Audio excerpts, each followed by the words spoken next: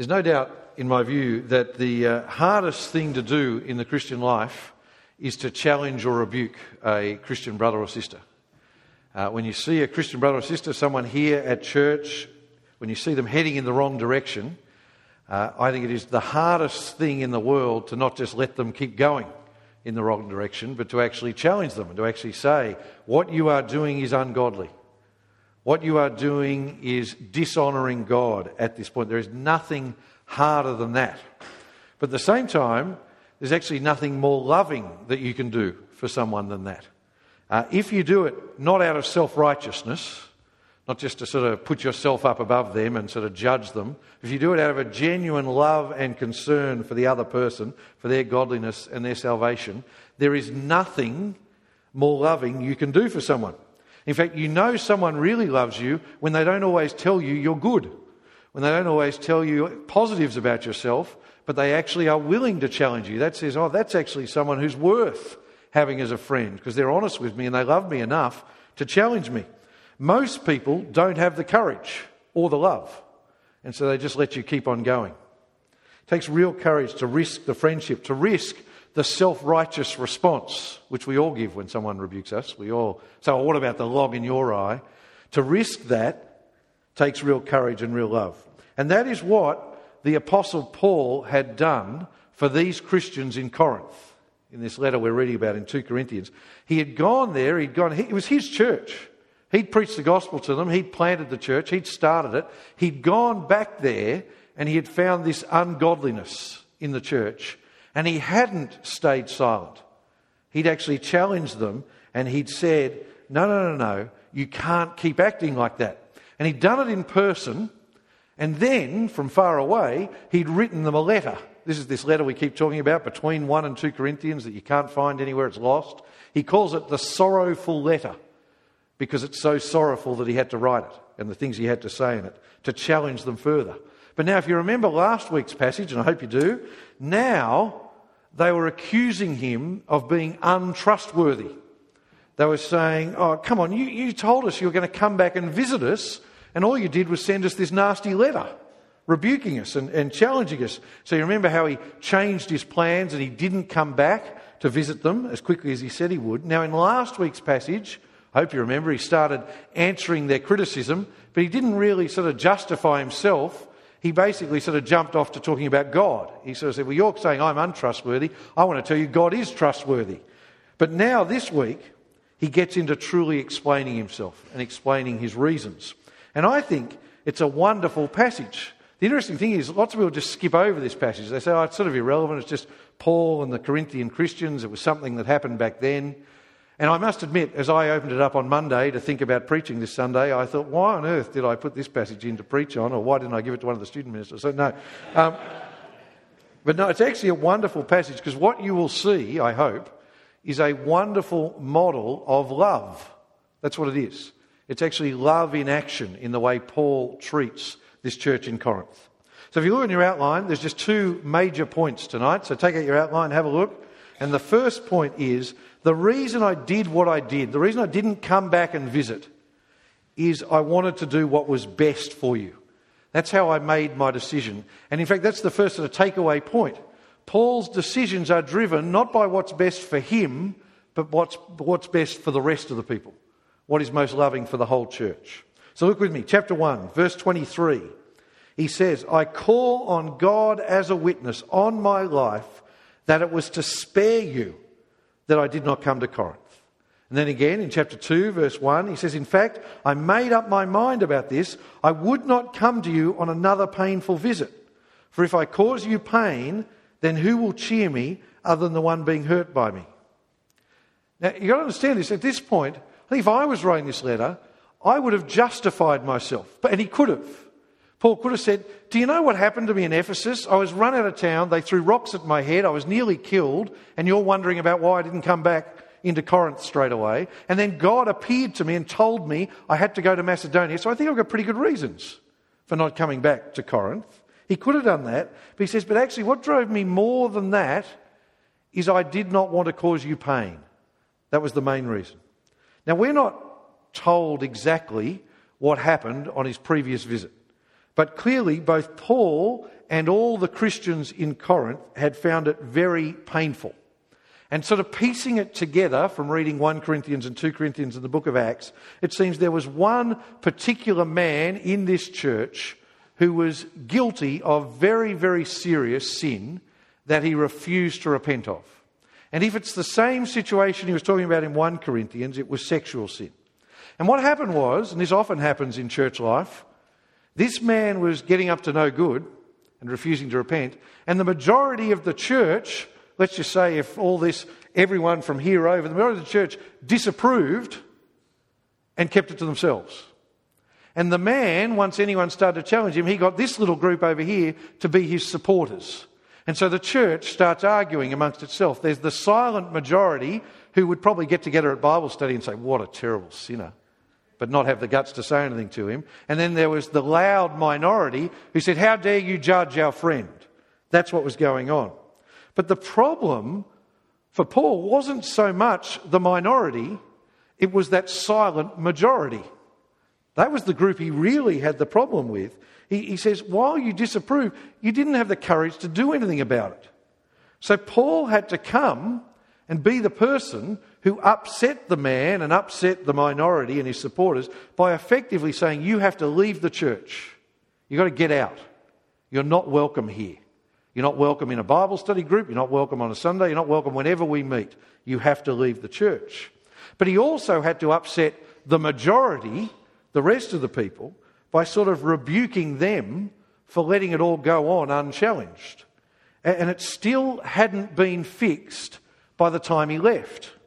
And then he heard that it still hadn't been fixed when he was over in Ephesus. So he sent them that very strong letter to challenge them to do what they had to do. He didn't send the letter to the sinner. He sent the letter to the church to say, you've got to deal with it. This is part of godliness. This is part of being the church of God. But you see, with all of that, he then thought, well, what is actually the loving thing for me to do now? I've told them what I think. I've challenged them repeatedly, not once, but more than once. If they still haven't dealt with it, and I go back straight away, then what's going to happen? We're just going to keep arguing. We're just going to grieve one another, is the language he uses. I think this is a really helpful example of how sometimes you've got to leave people to work through things.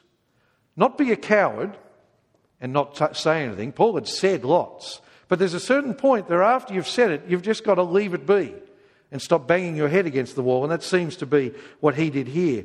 He's sort of saying, I want to show you love at this point, and I wanted to give you space and give you time to work it through rather than us just keep arguing about it and me keep challenging you over and over it again. Because, and this is really important, even the Apostle Paul recognises that he can only do so much for them. He can try to persuade them, he can challenge them, he can teach God's word to them, but ultimately they have to make their own decision. That's the point in verse 24. Look there with me, chapter 1, verse 24. He says, I do not mean that we have control of your faith. That's very, very important, that little line. The Apostle Paul is saying, I can't control you. Remember, he's the apostle. He's got all the authority of Jesus to go and declare God's word. And he says, but I can't control you.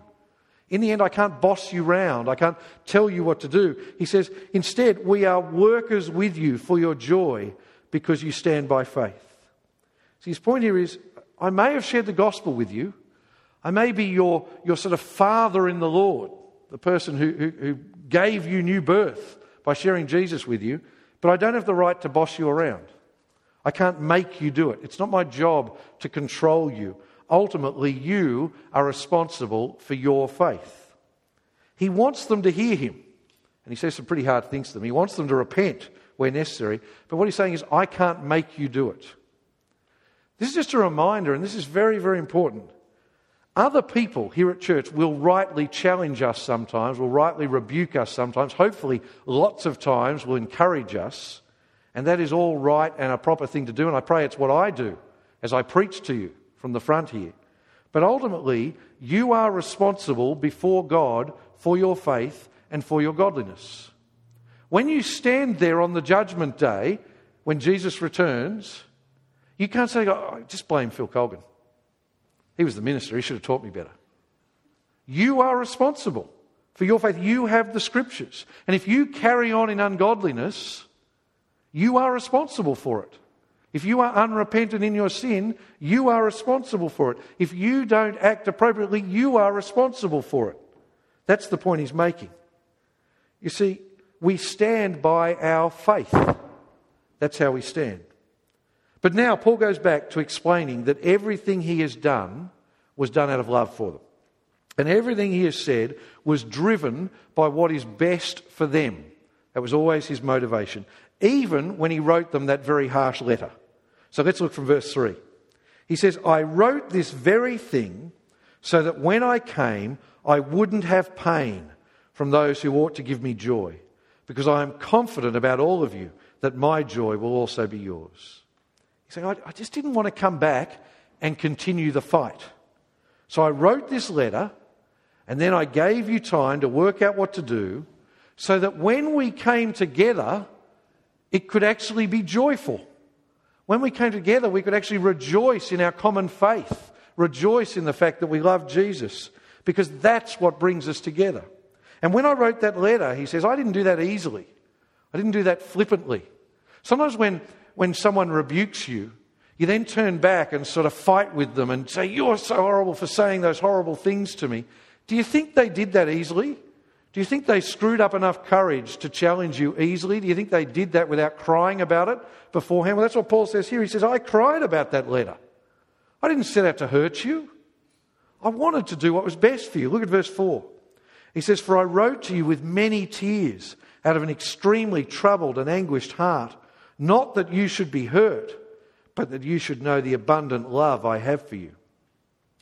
This is a very, very important thing. Sometimes if we really love people, we will say the hard words to them. I think one of the wisest proverbs on friendship is Proverbs 27, verse 6. I put it on your outline. Take it out and have a look with me. It says this. It says, the wounds of a friend are trustworthy, but the kisses of an enemy are excessive. You may have lots of friends or you may have very few friends, but a true friend doesn't always tell you what you want to hear. Actually, the person who's always puffing you up and telling you, don't worry, you're really good, don't worry about it, they're probably your enemy. You see, they'll laugh with you, but they'll laugh all the way to judgment. That's what they will do. A true friend loves you enough to tell you you're wrong. And that sort of friend is more precious than gold. If you have a friend like that here, if you have brothers and sisters like that here, cherish them. Hold on to them, because they are what you need. As I said before, lots of people skip over this little part of 2 Corinthians, and I nearly did it as well, because this is just a personal issue between Paul and these Corinthians. But I hope you're seeing how rich this is. This is a model of what true Christian love looks like. That's what it is. It's a model of what fellowship looks like. A fellowship that loves but also isn't afraid to challenge, that isn't afraid to rebuke. And it's a great model that I'd love to see played out in our church here in the way we treat one another. But now, the Apostle Paul turns to the specific issue that caused it all, this man who was sinning in some way and refusing to repent. And it seems that finally that majority had woken up. It seems that finally the majority of the church had done what Paul called on them to do. And what they had done is they had withdrawn fellowship from the man. They had basically kicked him out of the church. They had said, you're not welcome to come. If they had a service at 6:30 on Sunday night, you're not welcome to come here. You're not welcome to come to any other time we meet. You're not welcome to come to our Bible study during the week. And in fact, we won't even eat with you. We're excluding you from fellowship. And that horrifies some people, that idea that a church could do that. And every time I preach on this, I get at least one email. So don't bother sending it now. It's all right. I've already got it. I've got it from this morning. Because people say, you can't do that. The church should never do that, because the church is for forgiveness and the church is for sinners like us. And aren't we all forgiven sinners? And that is exactly right. I love it when I get those emails, because it shows people understand the gospel. You see, it doesn't matter who you are or what you've done or what sin is in your past or what sins you're struggling with now. You are welcome in the church. You are welcome in God's family because it's for forgiven sinners. But the person who is not welcome in God's church is the person who says, I am a Christian. I believe in Jesus, but I'm going to keep sinning. And I don't care what you say to me. I'm just going to keep doing it. Even though God's word is clear, I'm just going to keep doing it knowingly and intentionally. I'm going to delight in it and refuse to repent. Jesus says in Matthew 18, and Paul says in 1 Corinthians 5, that person should be kicked out of the church. Now, how that works in a modern context where there's another church 40 metres that way and another church is very hard to put into practice. But Paul's point is that is what a church must do in that situation. If a person refuses to listen and then just sins with a high hand, that's not a person who continues to struggle with sin, like all of us do. And I don't know what sins you're struggling with. I'm not saying you should not be welcome in this church. It's the person who's not struggling with sin. He says, I'm just going to keep sinning, and I don't care. The Bible is very clear that on very rare and very serious occasions, excommunication, it's a horrible word, isn't it, is to happen. A person should be excluded from the fellowship.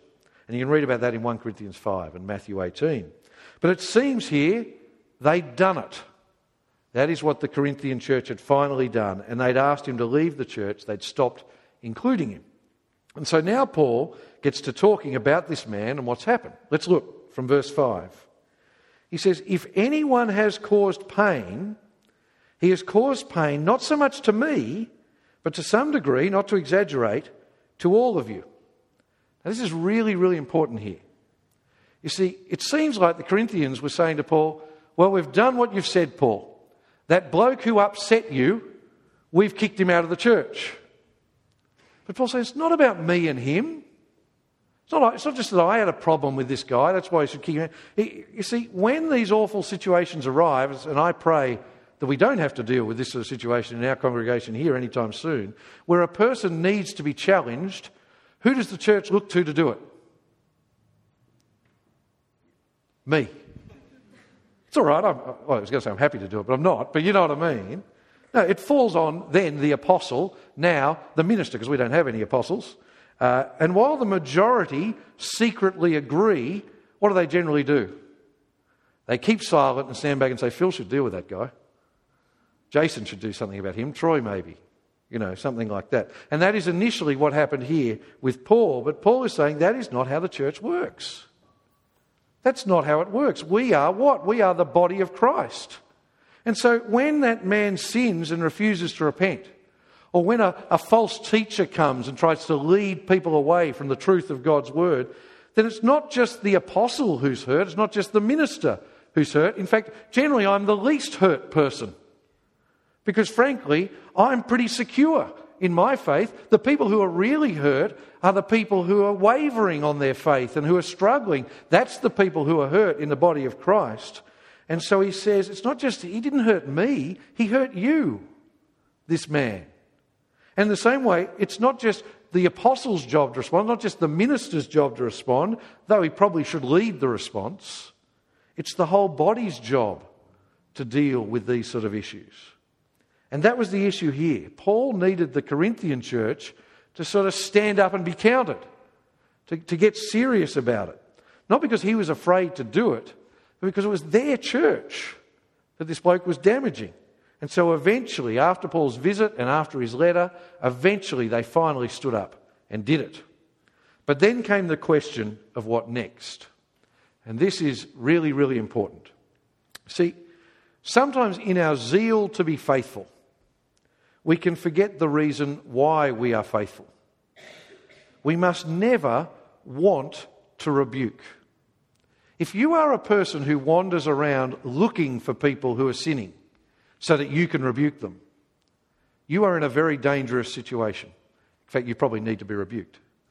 You need someone else like you to be looking at you.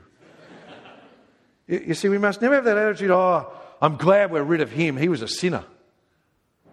Be very, very careful when you start talking like that. He was just dragging us down. I'm glad we kicked him out. You see, ultimately, even an action like this must be out of love for the person. That's why we do it.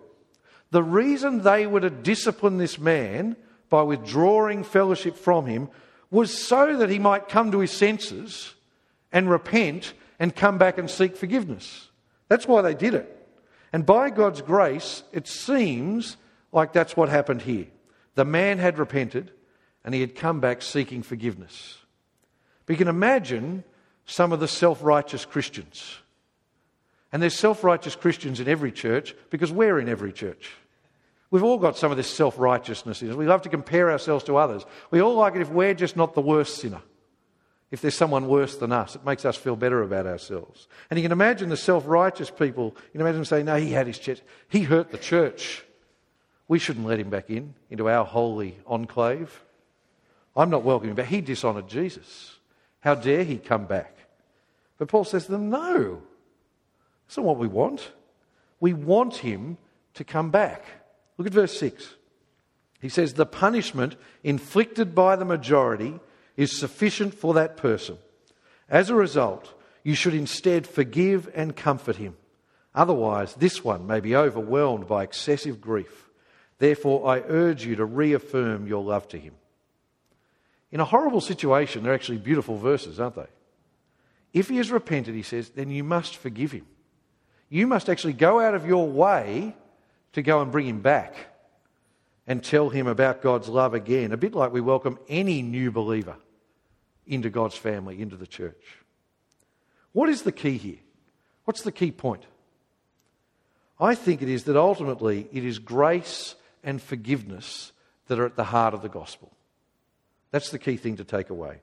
We are called to be holy as the church of God. Take sin seriously. There is a place for challenge. There is a place for rebuke. But ultimately, the end goal is always grace and forgiveness.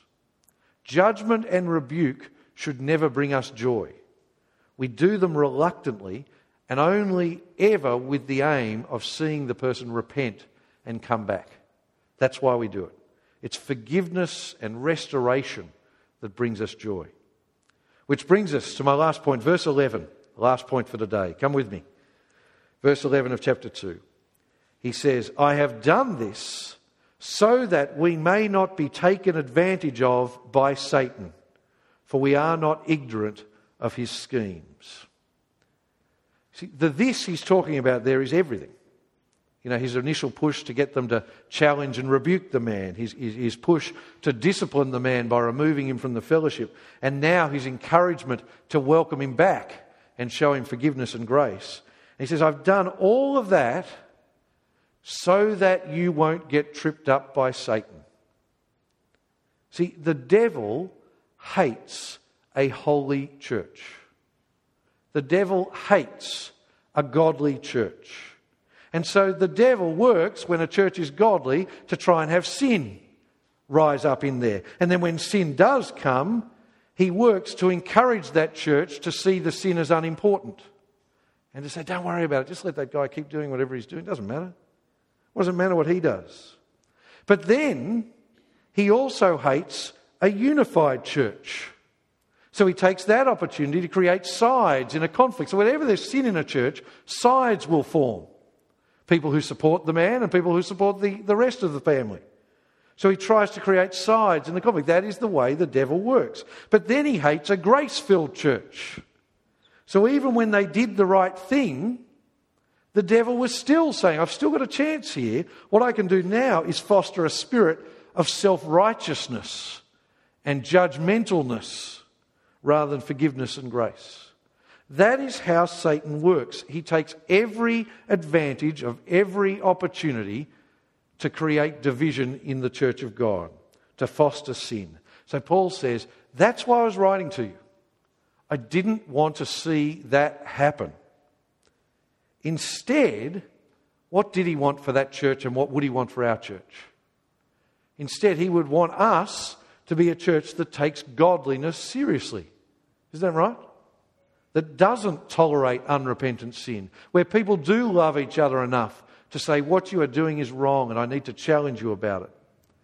But then he would also want us to be a church that is full of grace, that doesn't do that out of self-righteousness, that doesn't try and do one-upmanship where I'm better than you and you're a sinner and I'm not. Instead, a church that is quick to forgive, quick to show grace, to anyone who turns to Jesus for forgiveness.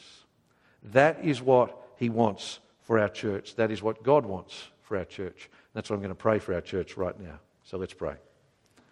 Our Heavenly Father, we thank you for this part of Scripture that many times we would just skip over. We thank you for the way it teaches us and gives us this wonderful model of a grace-filled church and of the way Paul relates to his Corinthian brothers and sisters in Christ. And so, Father, we pray for ourselves that we would not tolerate sin in ourselves especially, but then that we would have the grace and the love to challenge it in others. But help us not to ever do that with a spirit of self-righteousness. Instead, always let us be a grace-filled church where we are quick to forgive and quick to show your love and acceptance to others. And we pray this in Jesus' name. Amen.